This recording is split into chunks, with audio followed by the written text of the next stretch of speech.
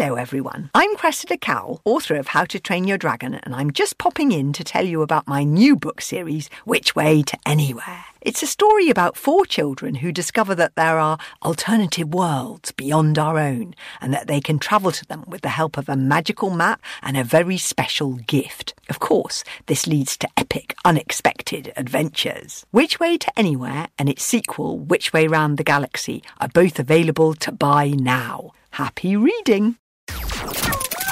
Hello, ahoy, welcome along. It's a brand new episode of the Fun Kids Science Weekly. My name's Dan. This is the show where we unpack all the secrets inside the universe. And reminds me, I'm delighted to say this, you might remember last year, it was amazing. We won the award for Best Podcast in the History of the Universe ever. And we've only gone and won it again. I can't believe it. I don't know how they found us. I don't know who submitted the entry, but we've done it. Best Podcast in the History of the Universe, 2nd year in a row. And we're celebrating this week with a big episode. We're taking a look at one of the most deadly birds in the world, also why people are making a proper movie in space, and you can hear where the UK is getting its own spaceport. That's coming up. First, let's jump into it with one of our favourite geniuses on the show. This is Professor Hallux. Professor Hallux Builds a Body is produced by Fun Kids with support from the Wellcome Trust.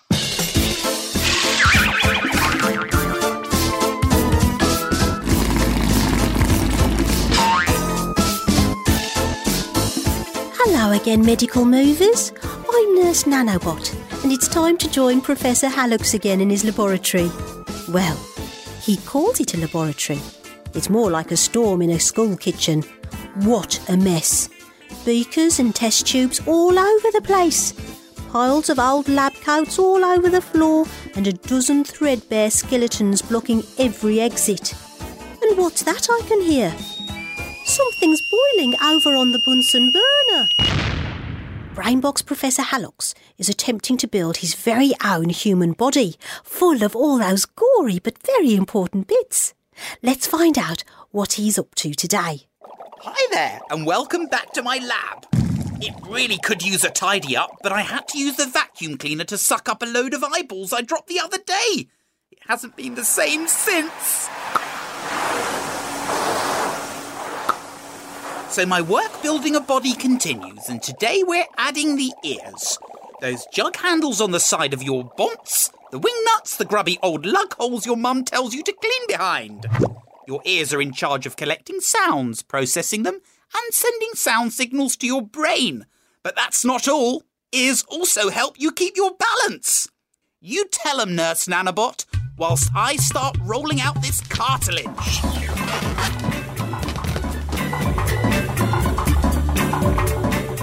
The ear is made up of 3 different sections: the outer ear, the middle ear, and the inner ear.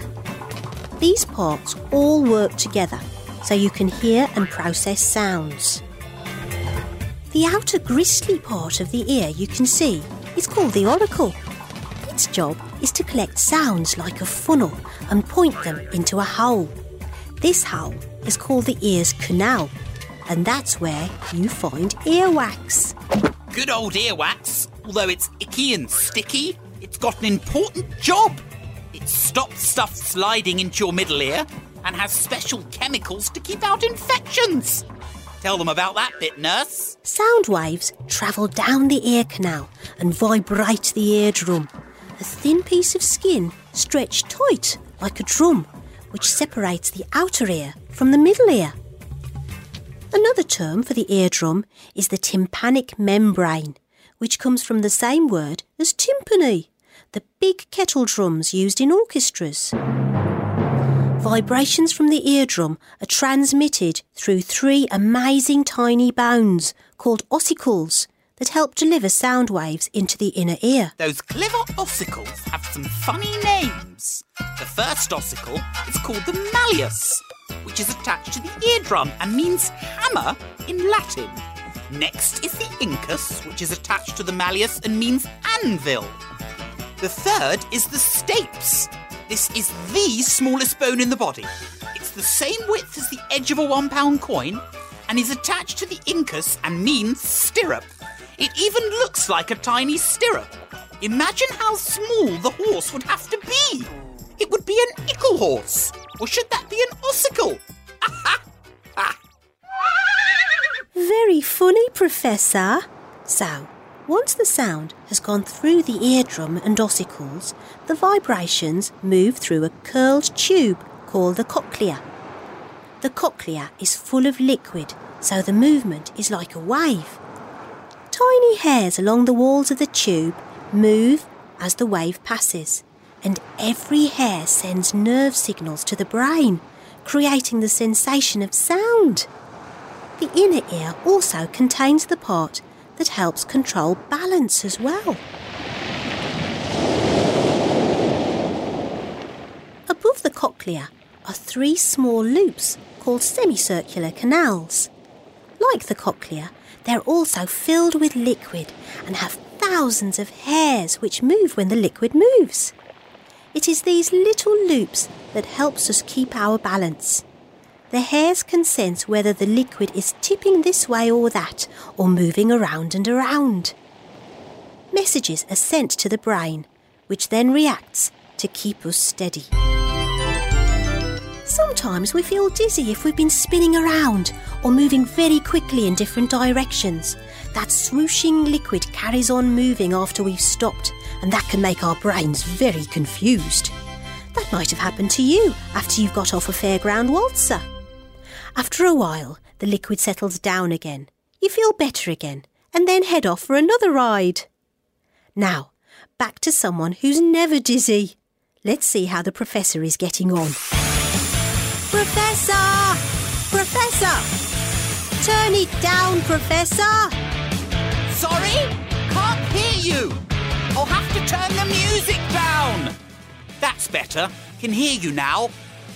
I was welding the oracles onto my body's bonds and had my ear protectors on. Not because I don't like the song, but because loud noises like music or machinery can hurt ears. Those tiny hairs get damaged when the vibrations are too strong, and once you've damaged your hearing, it's gone for good, or at least can give you tinnitus, a really annoying ringing sound in your ears all the time. That's why people who work in noisy environments wear ear protectors or earplugs. You should too when you're around noisy machines, and never play music too loud through your headphones.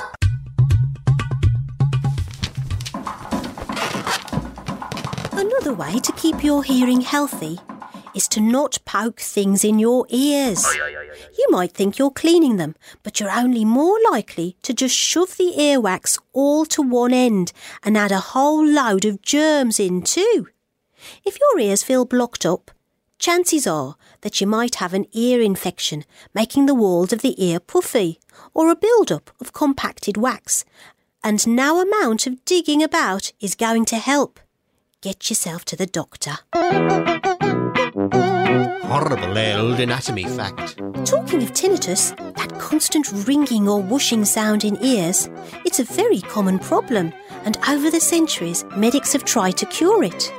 The Egyptians believed that a ringing ear was bewitched and would tip a brew of oil, frankincense, tree sap, herbs and soil into the ear with a reed stalk to help remedy the problem. It's unlikely that this cured any problems. The soil certainly would not have helped, although olive oil is still used to break up earwax in ears that are blocked up. Ha! If you think that pouring mud into an ear is crazy, the Middle Ages were just as bad, and a Welsh treatment recommended to take a loaf of hot bread, dividing it into 2, and put it in each ear, as hot as you could take it, and thus perspire, and by the help of God, you would be cured. Sounds like a waste of toast to me. My body has lovely, clean and clear ears, so no need for any loaves in these lug holes. Disgusting detail. Now, we've already talked about icky, sticky earwax. Useful stuff, but not very pretty. Did you know it was used in the past as a lip balm, and monks used it to colour in ancient texts? Ooh! How they got enough to stick on a paintbrush? They must have had very waxy ears. Talking of waxy ears, one of the ways to age a whale is by the amount of earwax they have. Although you might have a job finding their ears in the first place. They don't have big flappy ones that might slow them down. Right. My amazing body has his ears all ready to go. I've drilled in the cochlea, riveted on the auricles, and brushed all the tiny hairs. Let's let the lightning loose! Brilliant! It's worked! My body has extraordinary excellent ears! That's my work done for today. I'm off to get a cup of tea and a slice of cake. Next time, we'll be giving our body a mouth and a tongue and taste buds so he can have one too. Bye for now. Professor Hullux Builds a Body is produced by Fun Kids with support from the Wellcome Trust. Let's get to your questions then. This is where you send your sciencey questions to me. I look through all the science stuff knocking around that I can find. I become a sciencey Sherlock and I dig out the answer for you. You just need to leave it as a review on Apple Podcasts. There's a little comment box at the bottom. That's where you say hello. Give us 5 stars so I can see it, and your name as well so I can say hello, which I can't do on this one. There's no name. But they ask, why do we get pins and needles? And also, why are they called pins and needles? It's something called temporary paresthesia. When you put too much pressure on your arm or your leg, where you lean on it when you're asleep or sitting down or something, you pinch the nerves and the blood vessels that are in it. Now, nerves carry information to your brain. And when you release that pressure, the blood flows back to your nerves and they start firing stuff to your brain again. And they do it so quickly. There's so much of it going on because they haven't for a while. There's this rush of information and it makes you feel all tingly. And it's called pins and needles because it feels like pins and needles. Thank you for the question, though. Leave your name next time. This one is from Oscar, who is 7, who's asked maybe the most exciting question we've ever had. Thank you for this, Oscar. If boxes are made out of cardboard, what is cardboard made out of? Cardboard is made out of something called flute and also pulp. It's recycled paper, squashed between more recycled paper. It's all thick, recycled paper. Nice to know that when you're using cardboard, it can be recycled and the circle goes around and around and around. Thank you for the question, Oscar. If you've got something sciencey that you want answered on the show next week, leave your name for me and write it over on Apple Podcasts. It's the Fun Kids Science Weekly. We're talking time this week, time and how it works around the world and how we help ships with it and how we help trains with it and how we look up into the sky and help satellites and things with it. We're headed to the Royal Observatory in Greenwich. It's just down the road from where I am, actually, in London. We're speaking to the curator, Louise Devoy. She's with us. Louise, thank you so much for coming on. Hi, thanks for inviting me. Quite often when I do interviews for the Science Weekly, there's maybe a point to them. You know, I'm here for a very specific story, but I was at the Royal Observatory recently and every part of it blew my mind. I just have so many questions. So I'm so thankful that you're here. Just tell us what the actual observatory is and how it came to be in Greenwich, why it's there. So the observatory was founded in 1675 to help improve navigation at sea. So imagine you're out in the middle of the ocean. You've got no landmarks, nothing to tell you where you are. All you've got are the sun, moon and stars above you.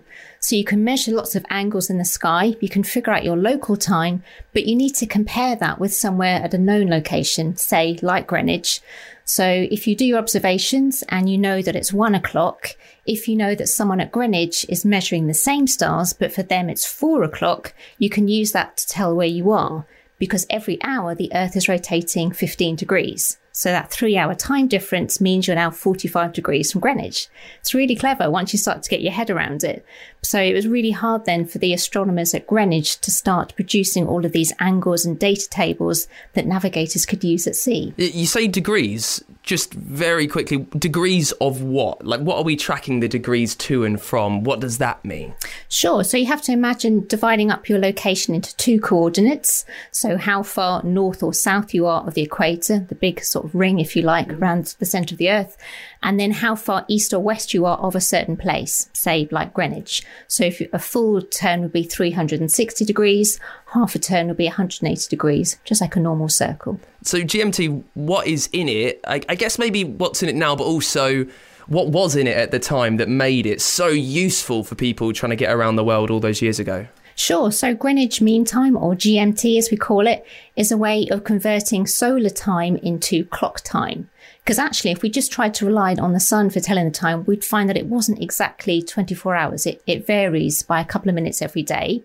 So astronomers at Greenwich created this sort of average or mean day of 24 hours that we can use all year round, whatever the weather, and we can use that with our clocks. So that's why we use GMT.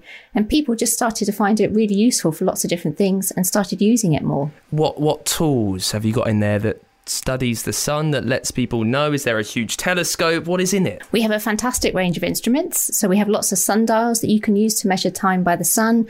We have clocks that are based on a pendulum, so the swinging of a pendulum.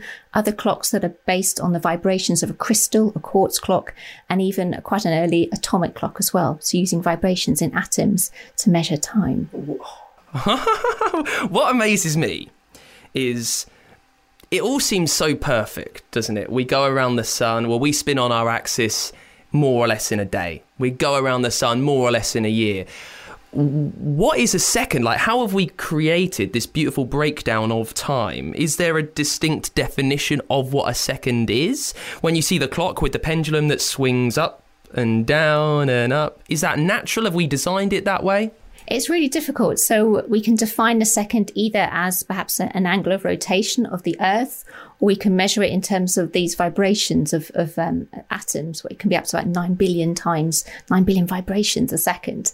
So you can measure it in lots of different ways, and people have tried different technologies over time to do this. So what atoms are vibrating 9 billion times a second? All atoms? It's usually like the cesium. We can stimulate it using microwaves, and then we get these vibrations, and we can use that to create these very accurate clocks. That's amazing. Has it always been this way? I mean, what were people doing 400 or 500 years ago to try and find their way around the ocean to try and tell the time? Yeah, it's interesting you say that. We take time for granted, but actually it depends what you need it for. So, for example, if you were living and working in the countryside, then you just needed to rely on the sun, and that was perfectly adequate.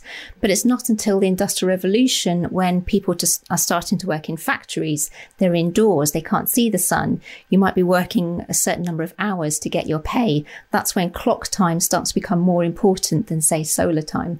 And that's when GMT really starts to become useful. So that's kind of the late 1800s? That's right, yes. Yeah.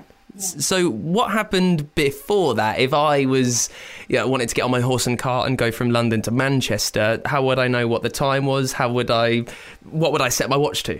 Yes, so you would use a sundial. So this is a gadget that casts a shadow, and that effectively tells you how far the sun has travelled across the sky and gives you a sense of how many hours of daylight you have left. So if you know that it takes you 4 hours to ride to Manchester or wherever you're from, but you've only got 2 hours of daylight left, then you might skip it and do it another day. So cities all around the country here in the UK, that they were doing their own methods of looking at the sun to figure out the time? Yes, so certainly up until sort of the early 19th century, each town and city would have its own public clocks, say on a town hall or a church, and those would be set by sundials.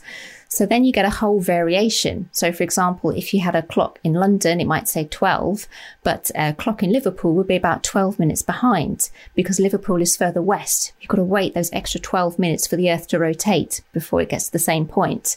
So it would be really confusing trying to have all these different places. Or if you went to Norwich, the clocks there would be 5 minutes faster than your clock from London.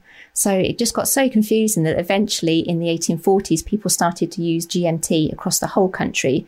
And this made life a lot easier, especially for planning railway journeys and timetables. If everyone's using the same time, it's a lot easier. Well, it's amazing that that's in such small detail. The difference between one place and two places might be 15 minutes. Mm-hmm. But if I want to travel to America now, I've got to set my watch back 6 hours. Why is that?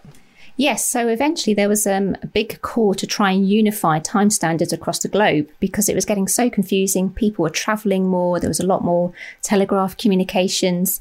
And so instead it was decided to divide the Earth up into these sort of 24 approximate time zones and allocate a time zone to each part of the Earth. And then you could set your clock accordingly. And it just, again, it made life so much easier. Was everyone happy about that? No, it took some persuasion. Yes, some people weren't too convinced, or they were just happy using their local time. But I think as people started to travel more, they realised just how much easier it was. And we have difference of time within a year with... Is it daylight savings when time moves forwards and backs throughout the year? Can you tell us a bit more about that? That's right. Yes, that all stems from saving energy back during the First World War. So people were using lots of coal for heating and lighting at home. And the government realised that actually they were running out of coal that they needed to supply the factories to make all the weapons and the tanks and so on. So they decided to adjust the clock so that people would use less coal for heating and lighting in the evenings. So it's really a legacy of that. We're still doing it today. So nothing to do with farming? A little bit later on, yes, there were some debates about whether it was easier for farmers to have lighter evenings or lighter mornings as well. But people have chopped and changed a lot over the last century. I thought it was way older than that it was, people ploughing the fields, that it was just easier to get it done earlier in the day. But it's all to do with the First World War. First World War, yeah. 1916 is when we first started, certainly here in the UK, to do that. You're more of a time expert than many, many, many people, everyone I know. And you said that we've still got this daylight saving thing and it might not be necessary today. Do you see it carrying on? It's potential. I mean, now we think about energy in terms of, say, saving electricity rather than coal per se. But there are still lots of debates about whether now that we've got new technologies like LED, maybe it's better to save energy by using those sort of lighting systems rather than changing our clocks. So there are still lots of debates about it. So the Royal Observatory was started to help people navigating the world, but now we're navigating so much more. We're headed into space. What's the Royal Observatory doing with satellites and with rockets? How does it help out there? Sure. So when the observatory first started, it was very much about navigation, timekeeping, plotting the positions of the stars. But then in the last sort of 150 years or so, the astronomers realised that they could use other technologies to start sort of probing into space even more. So the biggest change really was photography. So you can now start to use cameras to see further, to see distant galaxies and gas clouds. So really starting to change our perception of what's up there in space. There's also a technology that you may not have heard of. It's called spectroscopy. And it's basically splitting starlight into a sort of rainbow-like pattern and looking at all these patterns of lines, and you can tell which chemicals are in the stars. It's really clever. So two things. How do you split starlight? Mm-hmm. So you use a piece of glass called a prism, or you can use a series of very fine metal lines called a grating, and that splits the starlight. And what use is that to us? That tells us which chemicals are in the stars. So normally, if you wanted to know what chemicals are in something, you'd take a sample and you'd analyse it in a lab. But obviously, you can't do that with the stars. They're so far away. So instead, all we've got are just some light. So we have to split that, and then we can analyse it, and we can tell exactly what type of chemicals and how much are in the stars. Because we know what chemicals make certain colours. That's right, yeah. So you can also look at certain colours as well, and sometimes the colours can indicate certain chemical elements. We can also look and see if the lines are shifted slightly, whether the star is moving towards us or away from us. There's just so much information embedded in that light. Is there a reason why Greenwich is so important for time around the world? Why is there a Royal Observatory in Greenwich? How much of a reason to that is there, or was it just a bit random? It was a little bit random. I mean, it was mainly founded there because there was a plot of land that was available. And also, let's remember, at that time, Greenwich was quite a bit out of the city of London, so it had good visibility. The observatory is up on a hill as well, so you've got a great view of the horizon. But gradually, over the centuries, the city expanded, the skies got more polluted, and that's when the observatory had to close later in the 1940s. If I were to go to the Royal Observatory today, what would I see? You would see a fantastic range of historic buildings. We have, of course, the prime meridian, the historic line marking out 0 degrees longitude, so you can find your location anywhere on the planet in relation to this line. And we have the telescope that helped define that as well. So lots to see. And I think one of the most important things as well is the Great Equatorial Telescope, one of the largest telescopes of its type in the world that was used to observe double stars about 100 years ago. Really impressive. So very quickly, you mentioned 0 degrees longitude. Mm-hmm. Is that scientifically always been the case, or is it just something that we decided because we wanted it to be in Greenwich? It's a human decision, so it's scientific in that it's defined by the stars, but we made a decision to have it in Greenwich, but we could have had it at another observatory. But when they made the decision in the 1880s, most people were already using British maps and charts that were based on Greenwich, so it made the most sense to use the one that people were using anyway. It's always so amazing that these big things we kind of take for granted, actually, just because a couple of people decided it probably over dinner. That's brilliant. Well, Louise Devoy from the Royal Observatory in Greenwich, thank you so much for coming on the show. Pleasure. Hello everyone, I'm Cressida Cowell, author of How to Train Your Dragon, and I'm just popping in to tell you about my new book series, Which Way to Anywhere. It's a story about 4 children who discover that there are alternative worlds beyond our own, and that they can travel to them with the help of a magical map and a very special gift. Of course, this leads to epic, unexpected adventures. Which Way to Anywhere and its sequel, Which Way Round the Galaxy, are both available to buy now. Happy reading! This week's Dangerous Dan, it's all about one of the most effective predators in the world. The shoebill is a brightly coloured bird. It's from Africa. It can grow to about 4 foot tall. Pretty big for a bird.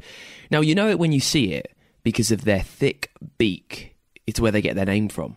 It's a bill, a bill shaped like a big clumpy shoe. And it helps them dig down into burrows into the ground to help grab their prey. And it's so strong as well, so they can latch on. They hold on to pretty much anything that comes their way. And these beasts like to eat big. They take down huge fish and eels and lizards and snakes and also crocodiles. Now, it does it in a terrifying way too. It's quite mean. It's got long legs, so it wades out into the middle of a river or a swamp, and then it will stand still, waiting. Just waiting for a poor creature to swim by, and then it swipes its beak down and it gobbles it up. It's so strong that it can't get free. It swings the catch from side to side so it gets exactly what it wants. And it's why the shoebill, even though it's got a fancy name, is one of the meanest birds in the world. Time to catch up with one of our favourite gadget geniuses now. This is Technomum. Technomum, Engineering Explorers. This app is so addictive. It was free too. Pretty simple really, just matching frogs. I wonder how they made the game.